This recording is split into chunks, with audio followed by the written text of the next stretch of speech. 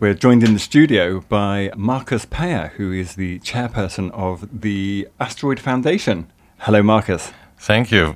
Thank you for having me and taking some time to talk about space. Yeah, a subject close to my heart. The second I learned about Asteroid Day and then I saw an email going around, about the foundation, I was like, yeah, I need to speak to you. So Asteroid Day is officially on this Friday the 30th. The 30th of June. Asteroid Yes. Day it's the 8th time that we do it. It is the 30th of June in the calendar of the United Nations, which we obtained to have that day, that official day. So it takes place in Luxembourg, is handled and managed by the Asteroid Foundation, and reaches a really global community. It's here in Luxembourg physically, and there's a big space community in Luxembourg, of course, you know that. But we have communities all over the world, in Latin America and Asia and elsewhere, who are celebrating the 30th of June, Asteroid Day, all together. Right, so I have a question, and I think a lot of people might have this question, which is, why asteroids? Yes, of course. So the idea came from a community in California who were talking about planetary defense, which means, the thing that Hollywood and movies have dealt with dozens of times, an asteroid falls on our planet. Things like Armageddon or Deep Impact. This kind of catastrophic view. And there is a science side and a scientific and a serious side to it, of course, because you can invent these things for a Hollywood studio, but they are real. They are there. There's a theory, isn't there, that the dinosaur extinction was through a meteorite or an asteroid strike? It's not a theory. It's true. You can still look at the crater in Yucatan Peninsula. And the strata you can see. So that was 66 million years ago, the hardest hit that Earth took, as far as we know. But there were others, Life came back, luckily enough, and then there were others. And scientists and also people in space agencies and in governments and so on were more and more about, can we not do something about it? What are the elements that we need in order to know what's going on and to know what the risk is, So, of course, you need to observe them. You need to find them, The majority, most of them are cruising in a belt between Mars and Jupiter. NASA today counts 1.3 million of these objects, which are between a couple of meters and a couple of 100 kilometers. Yes. Any size between this, in sometimes very erratic shapes, in strange elliptic orbits, flying around, like composed of metals, minerals, and ice. And ice, as you know, is also interesting because it's water, and water is hydrogen and oxygen, and hydrogen and oxygen is a propellant in space, So they are composed of things that interest us, So we said then, can we combine two things? The asteroid science is the science about observing them, finding them. There are many, many more than 1.3 million, many more. We don't know many of them yet, In order to find their trajectories, can we talk about missions, robots going there, which happened already, to get some dust, to study it? Japan did that, and they have it back on Earth in the lab, and other missions are underway. And then can we combine this with the question, what if one of these things comes closer? In other words, technologies to deflect them from their trajectory. That mission DART from NASA has just taken place, and it was hugely successful. So it showed that actually by crashing a probe into an asteroid, you can change its direction. Like a universal type of billiards or pool? A little bit that, yes.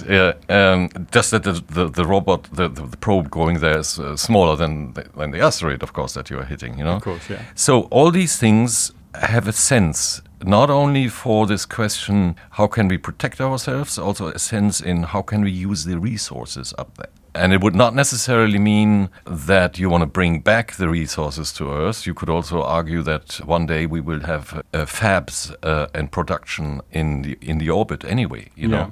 And this has become a community which we gather every year. And what is interesting is, of course, it's about space. So all the technologies we are talking about, all the investments we are talking about, all the companies involved building the pieces that we need, are not all working on asteroids, but they're working on space missions. And that is very close to our heart and to this topic. And then we look for ambassadors. you know. And this is something that for us, for Asteroid Day, we have really created extremely strong links with astronauts because astronauts are space ambassadors. So they come and visit us, and they come also. Some of them are already coming in. I heard at the airport, and they will sit on the panels. They will be around. You can talk to them, touch them, get a signature from them, and that is something that is very fascinating for people.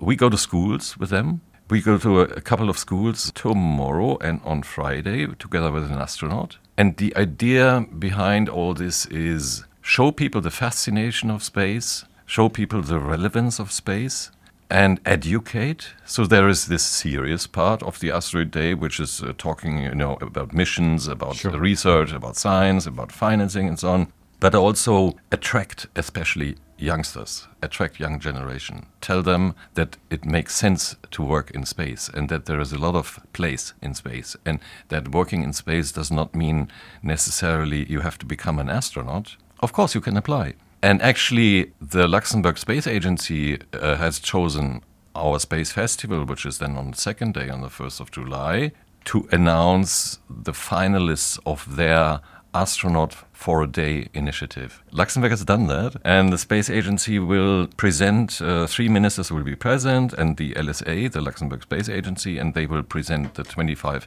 finalists. So you can become an astronaut for a day or for your life, but there are many, many other ways to work in space, many. Mm-hmm. And the 70, 80 startups that we have in Luxembourg are an excellent opportunity to do that. So I guess we're now into talking about the Asteroid Day program. So perhaps we could talk a little bit about what's occurring on Friday, and also there's events happening on Saturday as well, and how people might get involved. Yes. So this happens in Tramschap in Limpertsberg. Kicks off on Friday and is for 2 hours from 4 to 6 p.m. A couple of panels talking about the missions, talking about the research, current stage, new developments, and we have quite a prominent panel. And then you can stay for the Space Happy Hour, have a glass with us. Space Happy Hour, I like that. And then on Saturday, it's a longer day. We call that the Asteroid Day Festival. It's actually a new format we are doing for the first time. Mm-hmm. And it is a full-day program with a lot of panels on different topics, but also, as I said, with opportunity to meet astronauts, talk to them. Over the day, they are there.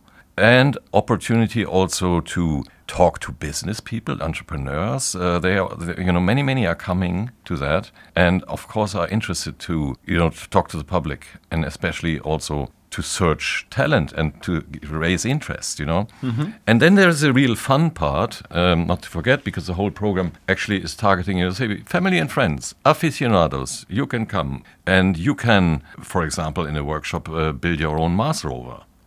Somebody's offering that, you can sit in a booth with astronomers, which is, we have the astronauts and astronomers, and get inside. And I know that many young people are super fascinated by astronomy and all these questions. Me too, but I don't think I count as young anymore. There is a lot of opportunity to also have fun. So where can people go to get more details about the events taking place? First of all, it is on both days. It's in Tramschap in Limpertsberg. You don't have to register. It's for free. You can just come. If you want to know more, you go to asteroidday.org. Okay. That's our website, and the whole program is there. And if you want, you can register. If you want, you can also donate, which we'd be happy about. But that's just the website, asteroidday.org. Markus, is there anything else that you think our listeners need to know about asteroids, Asteroid Day, or the event coming up? Is there anything that we've not covered yet? And there's a lot more to say if you want, but I'm glad I'm here, and we are here, and we can talk to you, and hope to see you. You'll see me. At Asteroid Day. Yes, fantastic. Thank you. Excellent. Thank you ever so much for coming in, Markus. Thank you very much.